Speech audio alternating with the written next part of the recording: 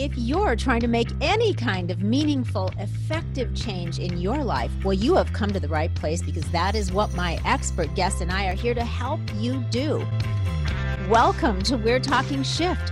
This is the podcast where all we do is talk shift. Because when we're stuck and need to rise to a challenge, make a health shift, a relationship shift, or an emotional shift, well, the first thing we have to shift, my friends, is our thinking. That is the antidote to feeling stuck. I'm Lori Bischoff, and I'm so glad you're here. Now, let's get busy. Good day, ladies and gentlemen. Welcome back to, yes, another episode of We're Talking Shift. I think today my show producer, Christy, and we're going to roam around the realm of mind, body, and spirit health. The health of mind, body, and spirit today. We're just going to see where it takes us.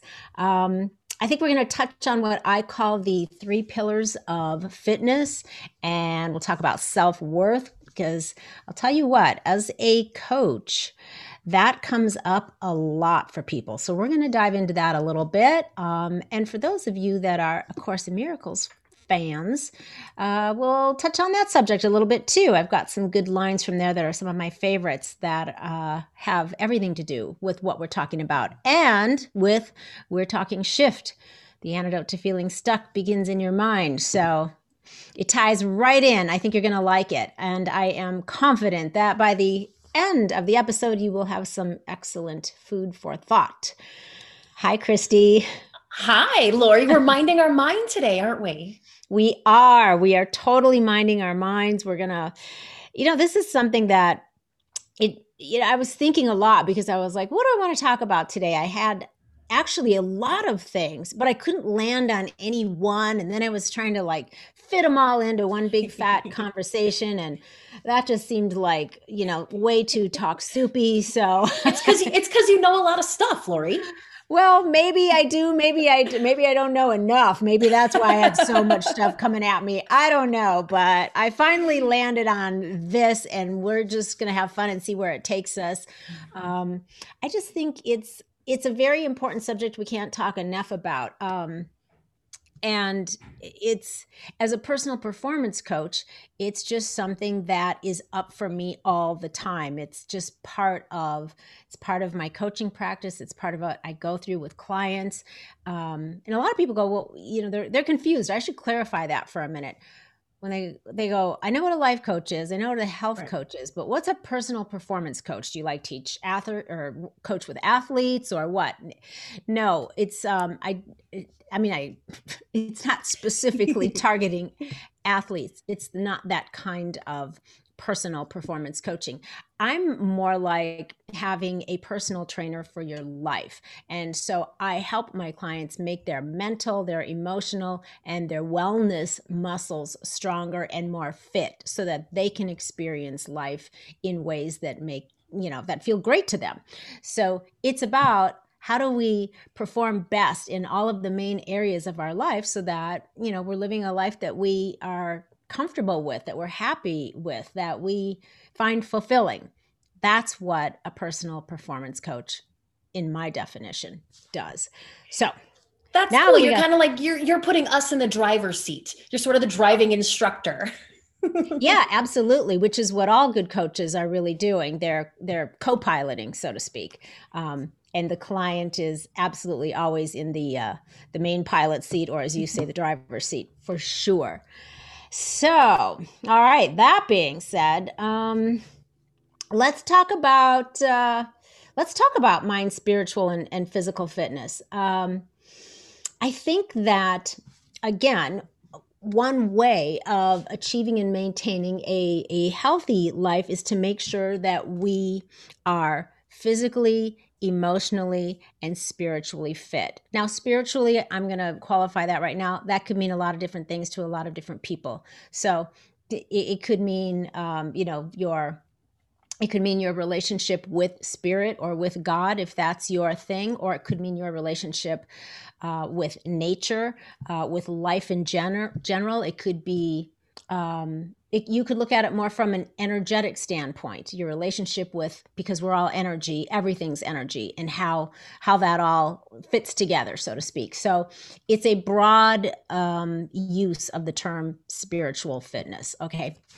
So for optimal health, anyway, I think for us to feel content with our overall state of affairs and feel like we're capable of handling whatever challenges we come up against, and boy, aren't we all up against a lot of those lately, it's important to balance or bring into alignment our three pillars. And those are the three main aspects of ourself: our mind and our physical well-being and our spiritual well-being. So our mind, that's our mental state, that's our mindset, and our emotional states stem from our mental states. So that's kind of connected to that. So when we talk about our mental state or our mindset, it includes our emotional state. All right.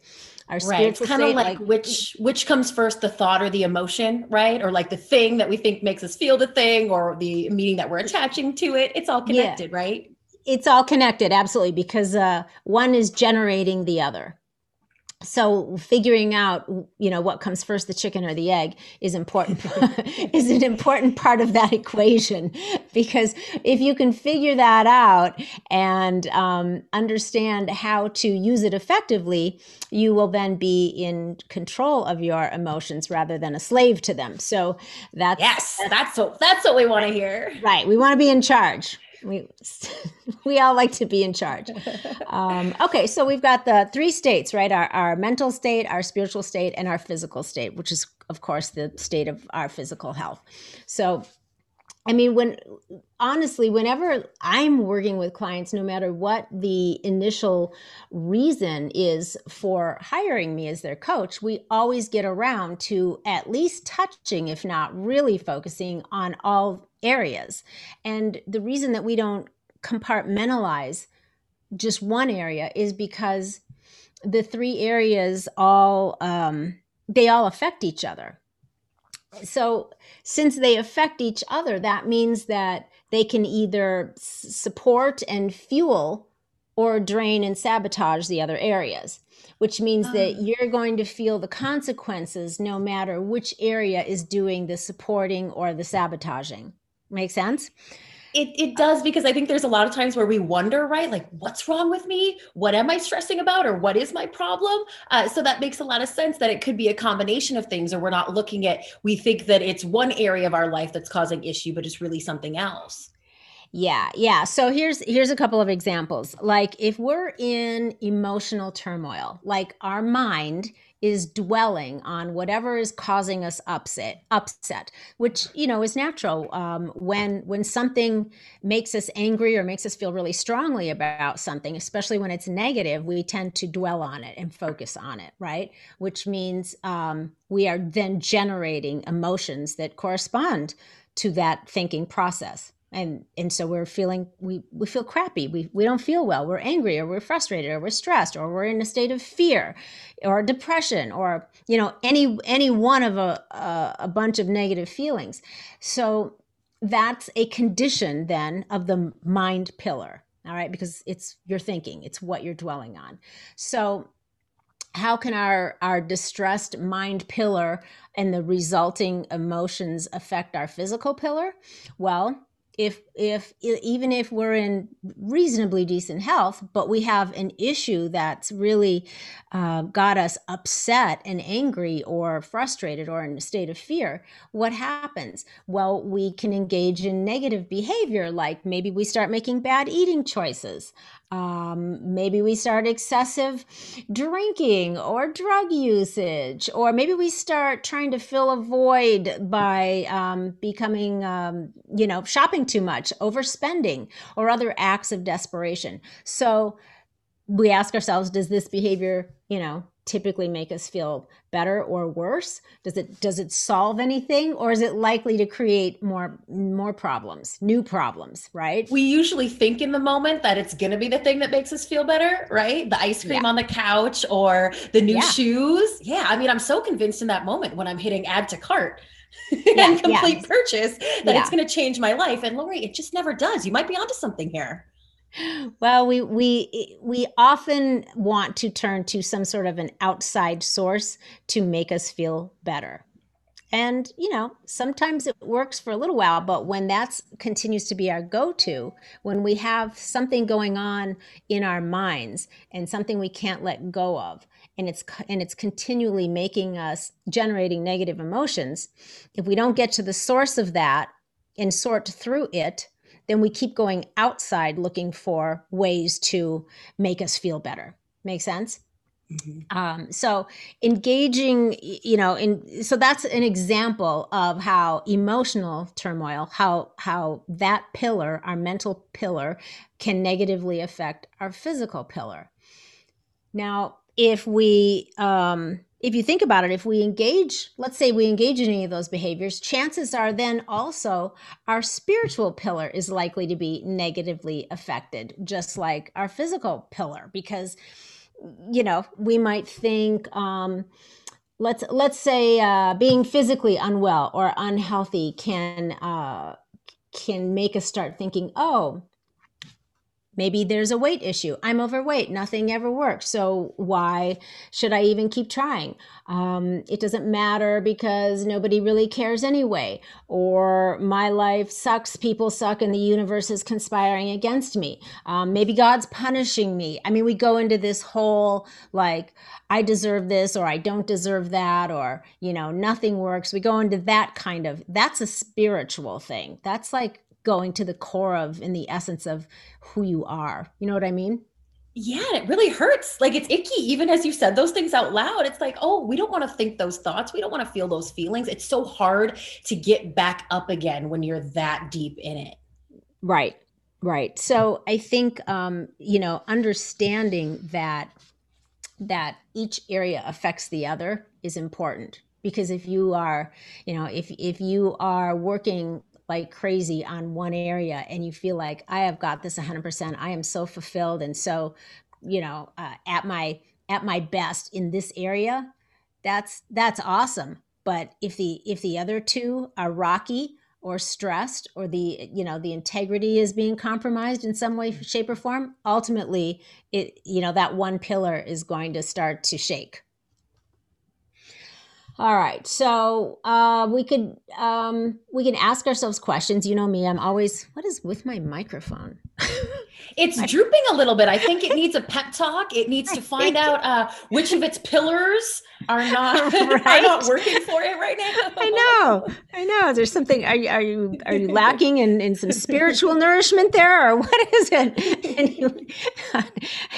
Sorry about that.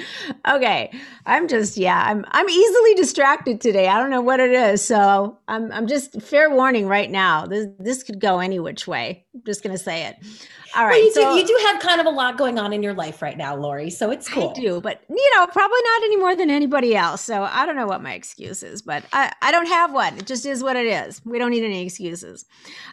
Here's some questions. I'm always big on quality questions. So as you're, kind of mulling over this, some questions that we can ask ourselves is do I think that this type of attitude and these types of words and thoughts that I'm having, are they negatively affecting my whole view of the world, my place in the world, my purpose? So again, we always want to come back to a reframe. So rather than why is this happening to me, or I don't deserve this, or I suck, or you suck, or it's not worth it, all of the negative stuff, always coming around to the reframe and the quality question. How could I change this? How could I think about this differently? Do those kinds of negative thoughts, you can ask yourself again, promote any joy or hope? Do they strengthen your bond, like with like your spiritual bond, with people in your life? So thinking about, the thoughts you're dwelling on, the emotions that you're generating, are they promoting good things when it comes to the relationships in your life and the other things that are important, or Are they actually sabotaging those too? Are they leaching outside of you to sabotage people in your environment? Do the thoughts like those encourage or discourage you to take good and loving care of yourself? Usually not. Usually it's the opposite. It usually makes us want to sabotage ourselves even more. So the point of these examples is basically to show you that if all three of our pillars are not healthy and fit, we can end up sabotaging ourselves if we hit a speed bump in any one of them. Does that make sense? Yeah, absolutely. All right, let's talk about our inner world and our outer world. You mean the one that we create in our minds, Lori? That one?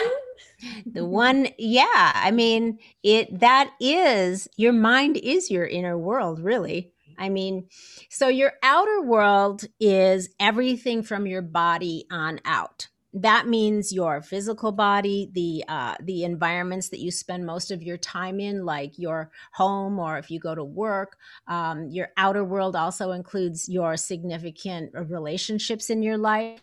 Everything that is matter. That's your body on out.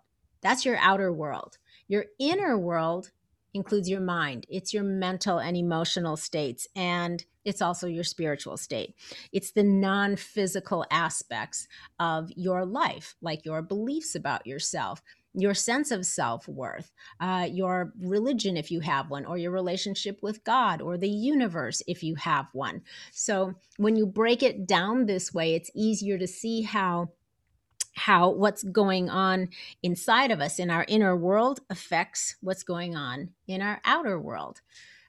It's a reflection. The outer world is a reflection of our inner world, and therefore it can be a clue as to what our deepest beliefs about ourselves are, especially if you can't, if you're not sure how, if you're like, I don't know why, this keeps showing up in my life or my world. Well, there's maybe something in your inner world, in your belief system, that you haven't become aware of yet, that needs to be brought up and investigated, because it's showing up out there. See what I'm saying? Yeah, this reminds me of something your guest John Morris said a few weeks ago, that like if you are manifesting it, if you're experiencing it, you manifested it. Like you made it happen with your mind in your external world. Mm-hmm. Yeah, that's pretty much it in a nutshell. I mean, there's a lot of layers to that, but absolutely. Absolutely. Okay, so this is something that I see all the time. Let's say that it's important to you to organize your home and make it a comfortable, wonderful sanctuary, a place that you love to live, that you can't wait to get home to. But your home happens to be an unorganized disaster. All right. Now you keep procrastinating, and I didn't mean you. I didn't think that you did, just because you've never been to my house. But right. That is one I will admit to a lot of things, but I do keep a fairly neat house. Yeah. So no, I do too. I do too. But I know of a lot of people, I've worked with clients on this, who say that they want that. They dream about that, but somehow it never happens. It's an unorganized disaster. So, you keep procrastinating, you keep putting off creating this environment that you're content with, something that makes you feel good, your outer world. Well, chances are that how you might feel on the inside, like maybe inside you feel unorganized with regards to your priorities, and thinking that you'll get to things that are really important to you after this next thing or someday in the future. Like I'll clean and organize my house next weekend, or I'll start my diet tomorrow, or I'll start exercising next Monday. I'll take that much needed vacation next year. So Yeah, because then I'll have the time to plan for it and make sure I have all the things and have all my excuses together for when I don't get it done. right, right. So there you go. If that's the mindset, then it's no wonder that your external world or your environment is a reflection of that. It's not happening out there because something's not happening in here. I mean, let's take it a step further. If you're somebody that chooses to stay in a bad relationship or even an abusive relationship, which is your outer world, what does that say about your sense of self-worth? That's your inner world. So it's something that's really interesting to think about. And since we brought up self-worth, let's talk about that for a minute. Let's define it first. So Yeah. the dictionary actually defines it as the sense of one's own value or worth as a person. It's self-esteem, it's self-respect, it's self-approval. Notice that the definitions do not include your value as defined by somebody else. It doesn't have anything to do with what any other person may think of you, whether or not they approve of you, or if they feel you add any value to their life. Self-worth is only about how you value yourself. And that's a big one. I mean, it always is. It always is to some degree for not all, but most people, a lot of people. And I think that it's really up for a lot of people now, ever since, social media and all that, because we're all looking, you put stuff out there and you're looking for that approval. You're looking for that respect and approval and to be esteemed by others. And once you start to rely on that, it's kind of like, once you stop using your own muscle, it starts to atrophy and wither, and it no longer provides you the strength and stability that you need. So if you're not cultivating it from within and you're relying on it from out there, then you're always going to be vulnerable to that. It's Right. Well, yeah, like especially the example you use with social media, it seems like that would be a great reflection of how we should feel about ourselves, right? How many followers do we have? How many people are interested in our life? How many likes did we get on that vacation we went to or whatever it was? That it almost seems to like we're at a point where that makes sense. Yeah. Yeah, I'm mm-hmm. great because people think I'm great and I look great and what I do is great.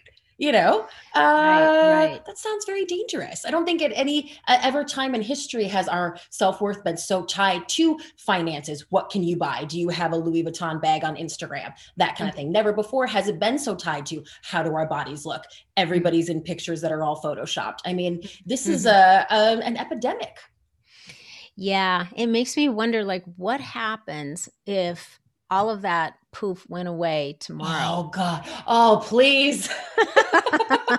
That sounds so awesome, Lori. Can you imagine if there was just no more social media pressure? I actually kind of do dream about that sometimes. I think, what if it, one hacker, that's all it takes. One really good hacker, and we're all done. and it could happen. I mean, stranger things have happened. Lots of things have happened lately that we never thought would happen, or are, pending happening that we never thought would happen. So anything's possible. And it's unlikely that it's going to poof go away overnight, but again, we can dream. We can dream. Never say never.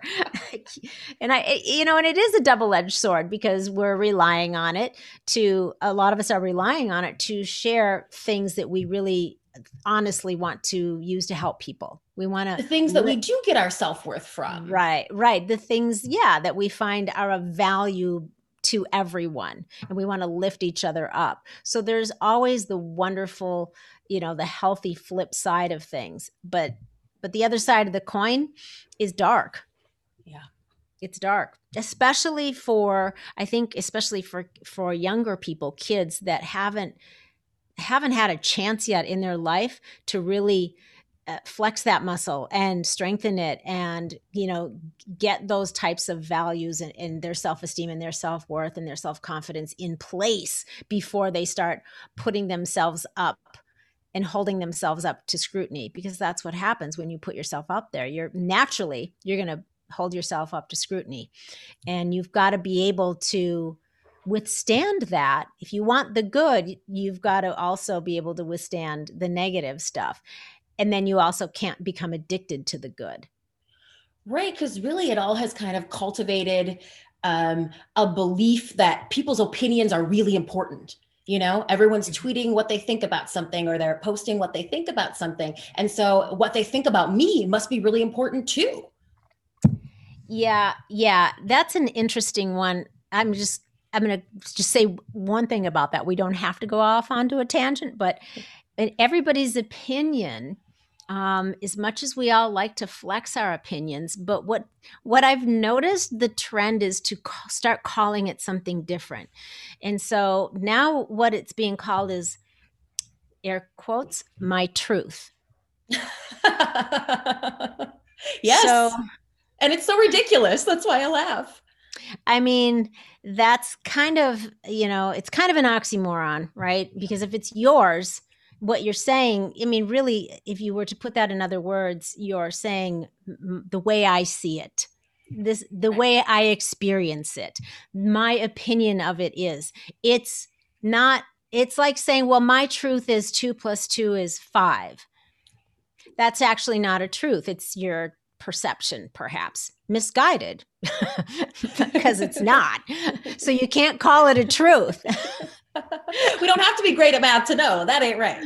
You could say my belief, or, I had this experience once where 2 + 2 actually became 5. And then you could explain that. I mean, we could go on and on about this, but you get it. Yeah.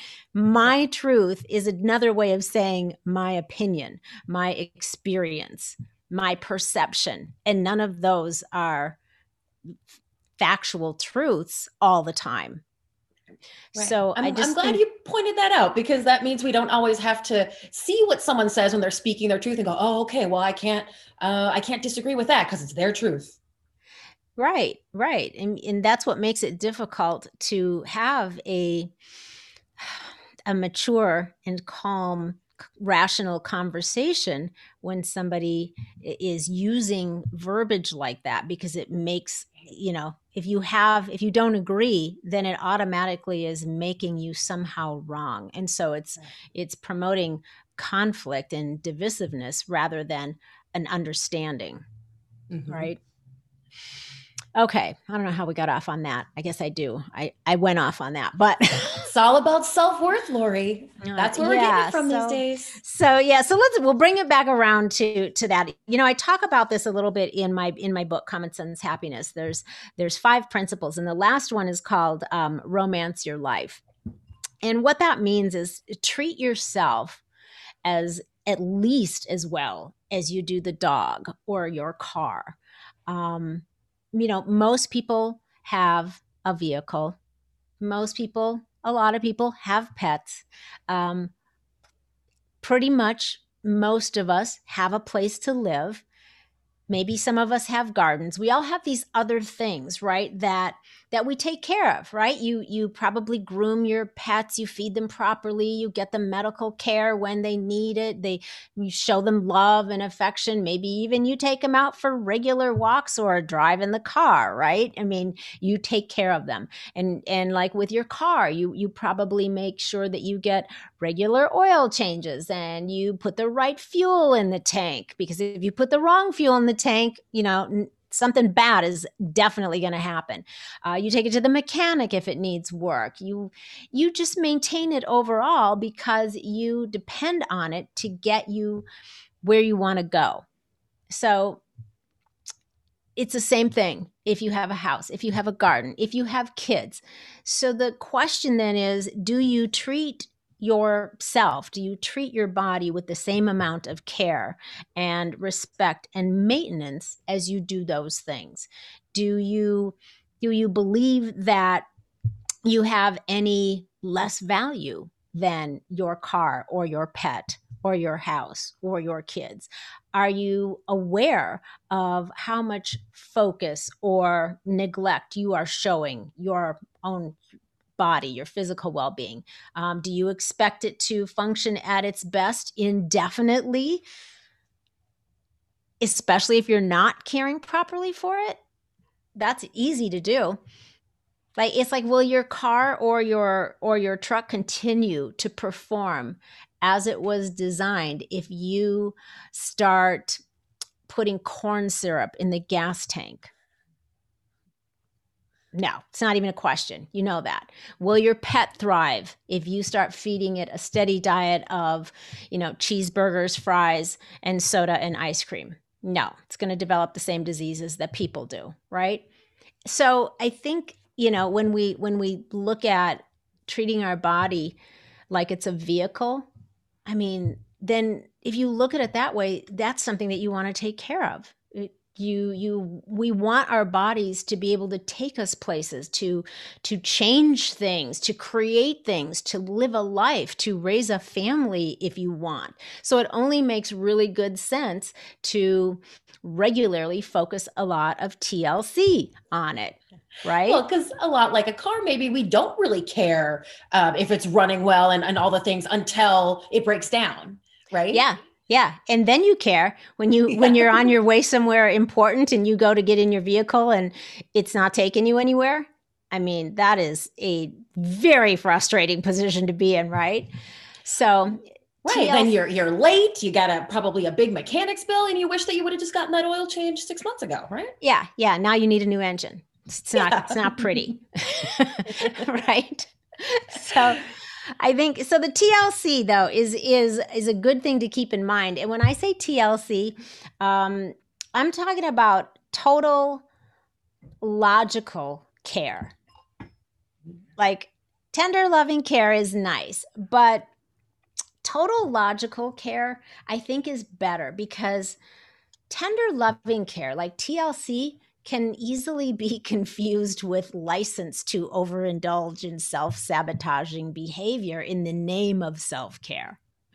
Yeah. You know what I mean? It's a fine line there. It's a fine line. It's that fourth glass of wine when you're really stressed. Yeah. And that like flourless chocolate cake and whatever. That sounds so good right now, by the way. Anyway. Uh-oh, Lori, ask yourself what's really going on with Lori. Exactly. What's happening here?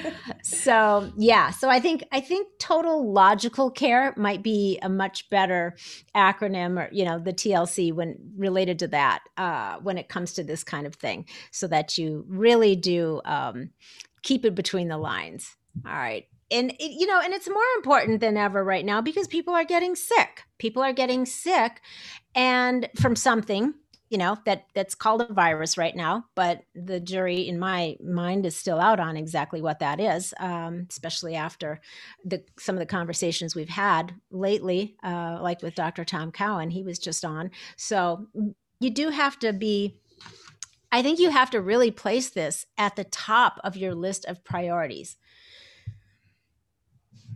All change to your physical state must begin in your mind. That's where we're going to go next with this.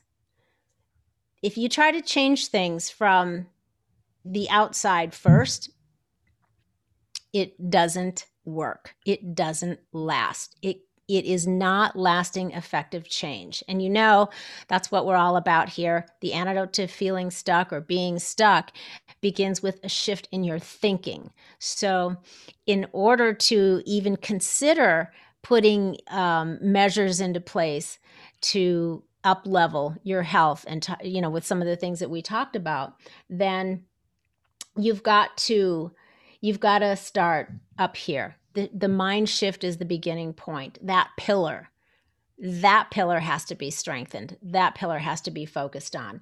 And I love you guys out there that are listening that are a Course in Miracles fan. I know that there's a lot of them. I love the Course in Miracles. I don't know if we've ever talked about that before, Christy, but I don't think we have, to be honest with you. I'm not familiar with it at all. Can you give me like a little cheat sheet? Well, really, I mean, it's massive. Book? It's yes. So, if you are familiar with Marianne Williamson, I know Marianne. Right. Marianne Williamson is like the most well-known, foremost teacher of A Course in Miracles. There are a lot of wonderful, amazing teachers of the Course out there, but she's probably the most well-known. And so if you've ever heard her speak, that's the foundation that she's coming from. I respect that. It's really, it's a mindset training spiritual book. And it's so phenomenal that I can't even sum it up to put it into a succinct. It's that deep and broad and amazing. So I'm not even going to try. That's all I'm going to say about it. Because otherwise, no, you did it. I'm sold. I'm in. But I'm a big fan. I've gone through the course a couple of times, and there's like 6 lines in there that I think are absolutely phenomenal, and they are perfect tie-ins to what we're just talking about. So number 1 is the course says you are responsible for what you think. Now we can relate that to what we think about ourselves and how we value ourselves, like we were just talking about, as much as your car, your pet, your children, your house. So how you think about those things is how you value them. And so you can relate that again to yourself, how you're responsible for it, not somebody else. Like we talked about, even getting all of that from outside sources. It's all up here. The second line is, it's only at this level that you can exercise choice, which I think is really interesting as well. So the premise is our body responds to what the mind tells it to do. That's the teaching. And that's the teaching of not only A Course in Miracles, but that's a teaching of a lot of holistic healers and a lot of naturopaths. And it's not an uncommon belief. Your body responds to what your mind tells it to do. Your mind will give directives and make decisions based on its beliefs and past experiences. So again, if your beliefs don't change and your perceptions of past experiences don't change, you can't expect effective and lasting change to occur. So it's only at this level that you can exercise choice. Again, it refers to what you are thinking. So exercise your freedom of choice to choose your thoughts. If you have thoughts constantly of, I have a weak immune system, I get sick easily, I catch everything that goes around, I'm going to get this, I am going to catch that, it always happens. You are literally training your body to do exactly that. And that's what your experience will be. Mm-hmm. Make sense? Yeah, it does. I think when I was a little less enlightened before I had, spent so many podcasts with Lori Bischoff, I kind of thought that we can't control our thoughts, that's what pops into our brain. And then it's up to us to kind of do the right thing with it, change the thought. Mm-hmm. But now I realize that it's the emotion that we can't control, but then the thought that we choose to take, the perspective that we choose to take on from the emotion, that we really do have control of that. I'm still going to cut that out too, because I was stupid too. No. I just keep talking, Lori. I'm going to stop talking now. No, I thought that was good. I think you had it. You did have it. You want to take one more run at it? No, I'm sorry. Just keep sure? Yeah. Oh my gosh, that was good. We're both like, oh, can we just get through this? There's lights on. I know. I had to open my window and it snowed out today, but it was so hot in my room that it's only like 35 degrees out. My window's open. Okay. Oh, I love that. Okay, sorry. Getting us back on track. Okay, so let me see. Where was I? Let me grab my notes here so I'm not like all discombobulated. Okay. So what I said last before you said something was exercise your freedom of choice to choose your thoughts. Right? Yeah, so I like that, because I think I used to think that we couldn't choose our thoughts, that it was up to us to do the right thing with the thoughts, but that we weren't controlling them, like acknowledging that they shape our perspective, but that we can't control what we think. Mm-hmm. But am I right here that really what we can't control is our emotion, and then we have to have the right thought when the emotion happens? So I think it's kind of, there's actually two points of entry there to what you just said. Yes, with practice, we can control our thoughts. However, there are also plenty of thoughts. I mean, we have like thousands and thousands of thoughts floating through our mind every day. And if you think you're going to be able to control every single one, you're going to get frustrated because you're not likely going to be able to do that. But what's important is that you catch the ones that you're dwelling on. It's not the ones that are floating through your mind that there's not a lot of real emotion attached to that can, steer you down a path. It's the ones that you are dwelling on with emotion that you want to pay attention to. Now, if you are dwelling on something that's good, that's positive, and it's generating positive emotion, awesome. Why would you want to stop? But if you get stuck on something that is really bothering you and it's generating, because you're dwelling on it, which are just thoughts you're thinking over and over about it, you're replaying something, or you're, afraid of something coming up and you're playing out a story in your head of what you think it might be, and you're generating, fear or whatever, or anger or whatever. So those are the things that you want to be aware of, because those are the ones that are going to generate those uncomfortable emotions that are not productive and not empowering. So the trick is not to try to control every single thought that floats through your brain. That would be really difficult and unnecessary, by the way. But the trick is to catch the ones that are starting to make you feel in some way of a negative state, a negative emotion, a negative current. And the more you dwell on it, the more it builds. Does that answer your question? Self-aware. Yeah. So, okay. So but I guess that kind of leads us into the next one, which is what you do comes from what you think. So, we kind of covered a lot of that before, but said another way, your behavior is based on what you talk yourself in and out of.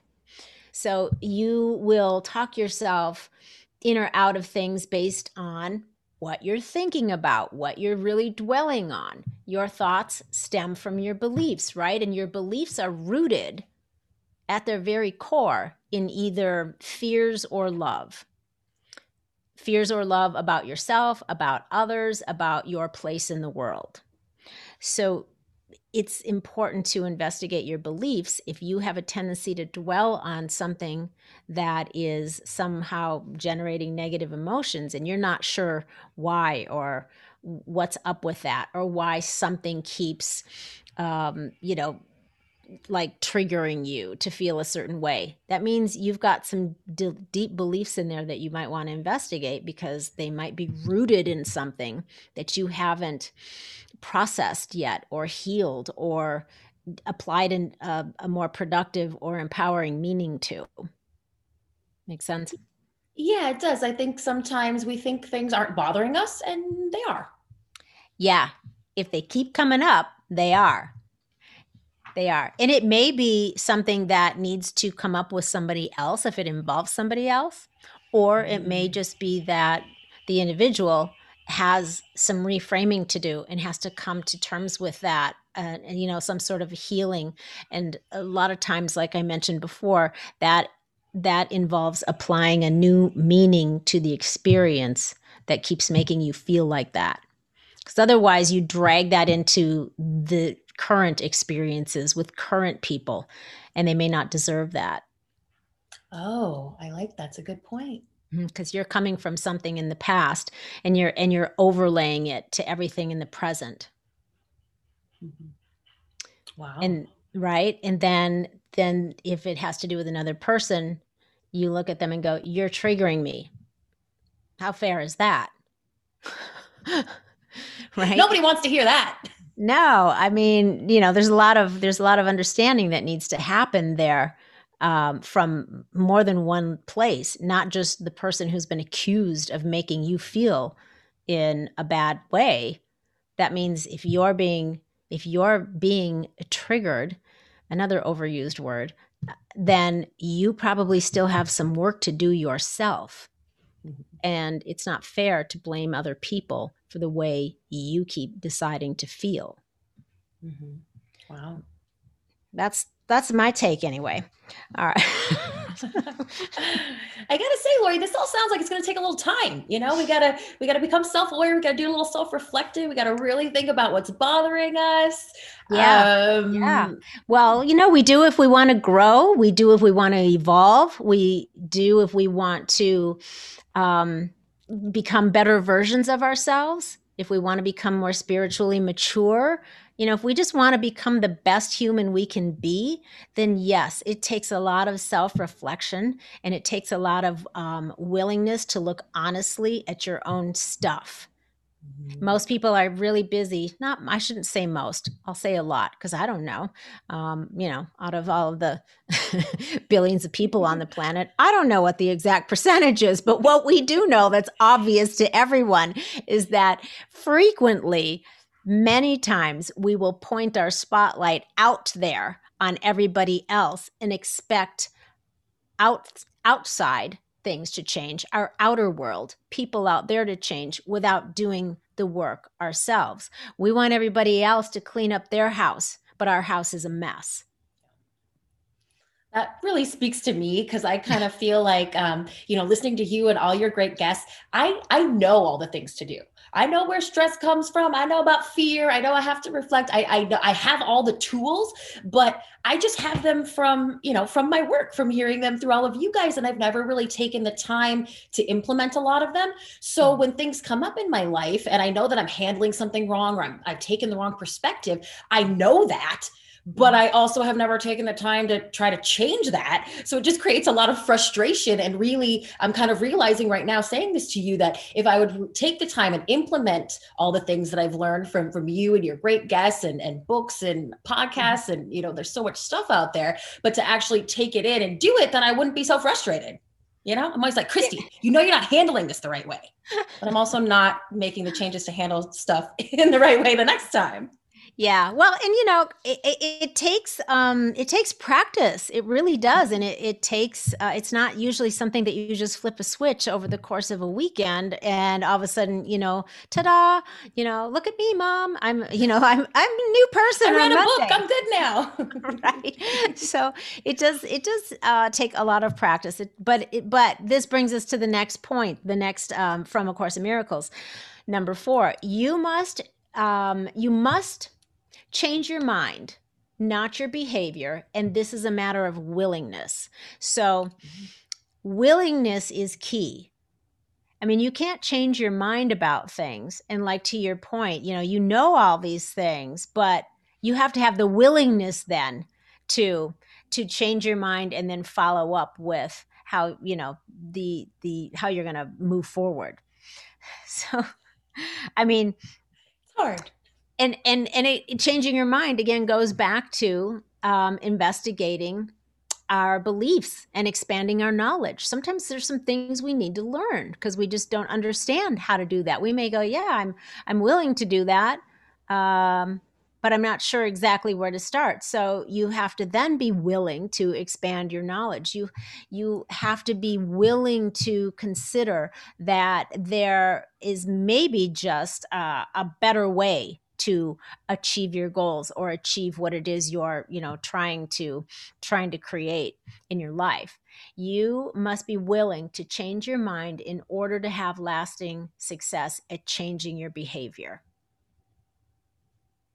Willingness is a big part of it. All right, we'll work on that one. I think you're willing. I think you are. And I have no doubt that you probably are getting better at some of the things that you were referring to. And you're just, it's not moving fast enough maybe. But you know what? It's an ongoing process. Impatience is another one of my issues. Yes.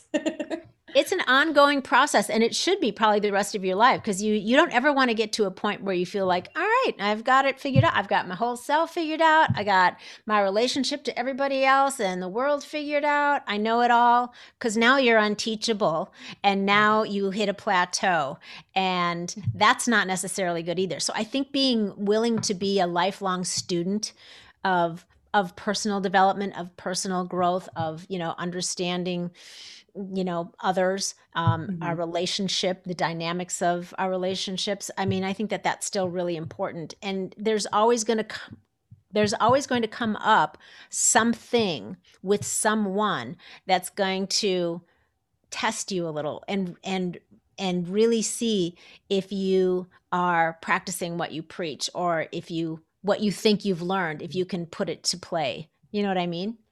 Yeah, that's a good reminder because it kind of takes the pressure out of like, okay, I have to get there now. I have to figure out what my issue is and, fix it right now and be good. And then I'll be at that place, kind of taking on the idea that we're always going to be students of this and we're always going to be improving. Just makes me feel a little better.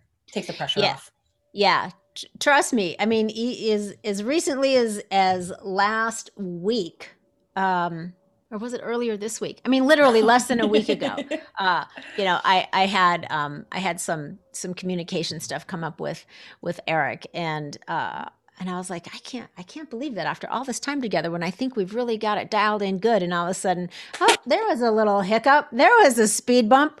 But the good news is, I go, all right, how could I have done that better? I self-reflected some more. What was my role in this? And we sorted everything out quickly. Whereas maybe, 30 years ago, it could have not been sorted out and come back to harmony so quickly. But because we've been practicing for a long, long time and we continue to practice, at least then if you do hit a speed bump, you can come to a peaceful and harmonious and understanding, a point of resolution quickly, and then you let it go. Then you no longer are going to be dwelling on it and generating negative emotions. So I think just being willing to always self-reflect and go deep, and be willing to consider that even if the more you know, the more you know that there's more to know, and Right. you are still going to make mistakes.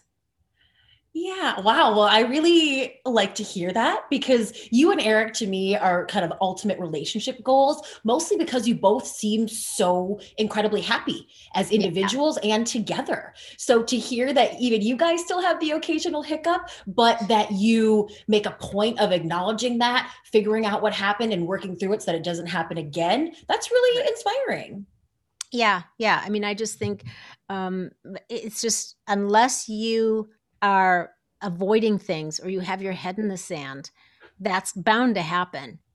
And so, you figure it out, and you don't bring past experiences and past baggage. You've sorted, you've done your work, you've sorted through it. And then when you hit the speed bump, you go, okay, what's my responsibility? What's yours? How do we, just work it out? All right, good. Everybody has understanding now. Everybody understands the other person's, viewpoint, and harmony is restored, and you move on. So Let me ask you how the people who are listening, if they don't have a partner who's willing to be on that journey with them, how do they make sure they're good, or that they heal from something that happened, or that it doesn't happen again when their partner won't work with them? Well, that's a good question. And that's a deep question, because, it really, there's a lot of circumstances that could be involved. I think that in order to have a harmonious, respectful relationship, both people in the relationship must be willing to do their own work, and to create an understanding of their partner and their partner's needs. I mean, there's a lot that goes into that. If after a period of time, I won't say long because that's relative, but if after a period of time, it seems to be obvious that one person is not willing to step up, to grow, to be there, and the other person is, sometimes, it's not going to go the distance. And that's just life. Not everybody is meant to be a lifetime assignment in your life. Right. And I'm sure that can apply to toxic friendships or even family members, coworkers. I mean, we can't always control who we're around and the way that they're going to respond. And we can't always count on the fact that the other people are going to want to have a harmonious coexistence as well. Right. Yeah, I mean, sometimes people are just in your life for a few minutes, for a brief period of time. Sometimes it's for a season. Sometimes it's for a lifetime. It does. There's not one right way. There's only the way that works well for you, and so sometimes people aren't meant to be together for their entire lives, and that's okay.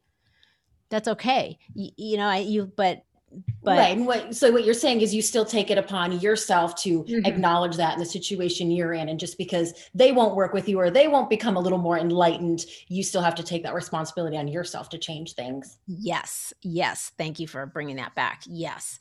That doesn't absolve anyone from doing their own work just because he or she or they or whomever isn't doing theirs. That's not license for you to be like, fuck it, I'm not doing it either then. You know what I mean? Yeah. That's Let's just be toxic. Yeah, yeah. I'm gonna behave badly too then.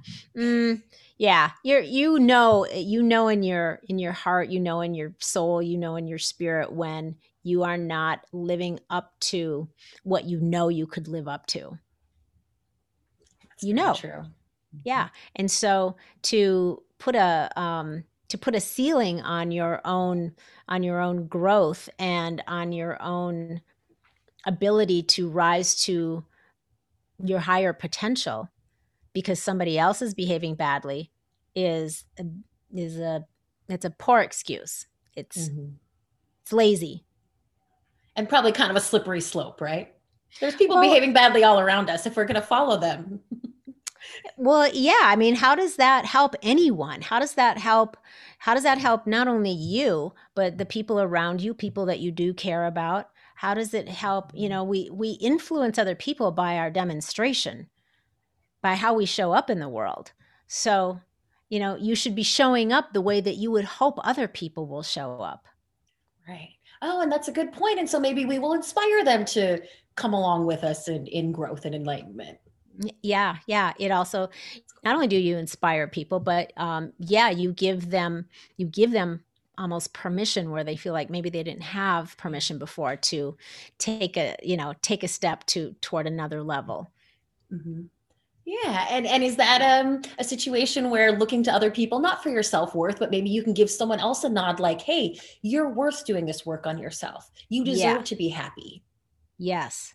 Yeah. I mean, that's like who doesn't want to hear that? Yeah. How you know what I mean? Even if you feel like you're already doing that, it's nice to share that kind of vibe with people.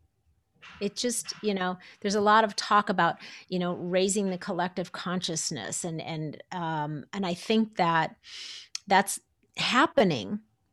It's been happening for a while now, but we still have to remember that we're all part of that. It's a collective. So again, we have to refrain from pointing the spotlight out at everybody else and blaming or pointing out how someone else is showing up in a way that you don't think is worthy or somehow good or like you. Again, it's back to doing our own work and how are you showing up and how are you demonstrating the things that you want to see more of in the world? How are you demonstrating compassion and understanding and forgiveness and, giving those things to other people to help everyone become more uplifted? The Ah, circle. I like that. yeah, yeah. Okay, there's two more from A Course in Miracles. Number 5, change does not mean anything at the symptom level where it cannot work. So what it says is if the symptom is that your physical body is in some aspects unwell, that you are not in the physical condition or state of health you think you should or want to be, then understand that compartmentalizing your body and trying to enact change only to your body cannot have lasting results. So, external manifestation, which is the effect, is a result of what's going on internally. That's the cause. So, to change the symptom, the cause must be changed. that's, well, that could be a whole other podcast too, because now we can talk about, we can talk about health when it comes to that as well. I mean, that's the whole thing. So we're back to our health, our fitness, our mental fitness, our spiritual fitness, our physical fitness. All of these things are an effect of a cause, and the cause is got to be shifted if you want those things to shift. In the mind. Last one, correction belongs only at the level where change is possible. And I repeat, in the mind. A Course in Miracles. There you have it. So I think we're back to shift your thinking. It's the antidote to being stuck, right? All right. Any final thoughts before we call it a wrap? It's funny how we always seem to come back to like taking responsibility for your own stuff and how we are all really in control. We are all in the driver's seat, whether we acknowledge that and take responsibility for it or not. Mm-hmm. And really at the end of the day, I think we could take that in and feel like it's a lot of responsibility, or again, like, oh, we have a lot of work to do and we're not a perfect human yet. But really, it's good news. It's empowering, that it is up to us and we can change things simply by changing our thoughts and changing our perspective. Yeah, I think that is so key, because that is where the real freedom lies. The freedom, having that feeling of freedom and independence, which I think runs through the core of most people as far as what they yearn for, is freedom and independence. And it starts with, changing your mind, because we have the choice to do that. We haven't, well, okay. I was going to say something that again would spin us off into a whole other tangent, but unless you've been brought up in a country where you are indoctrinated from the time you were born, then it makes it really hard to change your mind, because you don't know you can. You've been taught exactly what to think. And that's a very dangerous thing, because once you don't feel like, or even know, once you're not aware that you have that choice, the choice to change your mind about something, the choices as to what you want to think about anything, now you will always be a victim of somebody else's choices for you. And nobody can thrive and rise to their full potential under those conditions. Mm-hmm. We have to be able to be free to make choices, be they good or bad, be they right or wrong. We have to have the freedom to figure that out and to explore, to make our choices and then go from there. That's my thought. All right. That's a great thought, Lori. All right. We'll leave it at that. Oh, my goodness. Well, I don't know if that was too all over the map for everyone, but hopefully you got something out of it. I think you probably did. And I think that especially people that are familiar with the Course in Miracles will really resonate with this. I think people that are into, understanding the power of our minds will really resonate with this. And for those that maybe this is kind of new, this is really good stuff to really think about and explore more. So thanks everyone for hanging out. Thanks for talking through this with me today, Christy. That was fun. Again, another complimentary coaching session for Christy. Thanks. That's awesome. All right, everyone. Well, if you found value in the show, please spread the good shift around and share it with everybody you know. Make sure to subscribe if you haven't already. And of course, we would love some 5-star ratings in your review. That inspires other people to listen to all the good shift being shared here too. And until next week, stay feisty, my friends. Stay fit and go make some epic shift happen in your lives. You too, Mr. Gary Vee.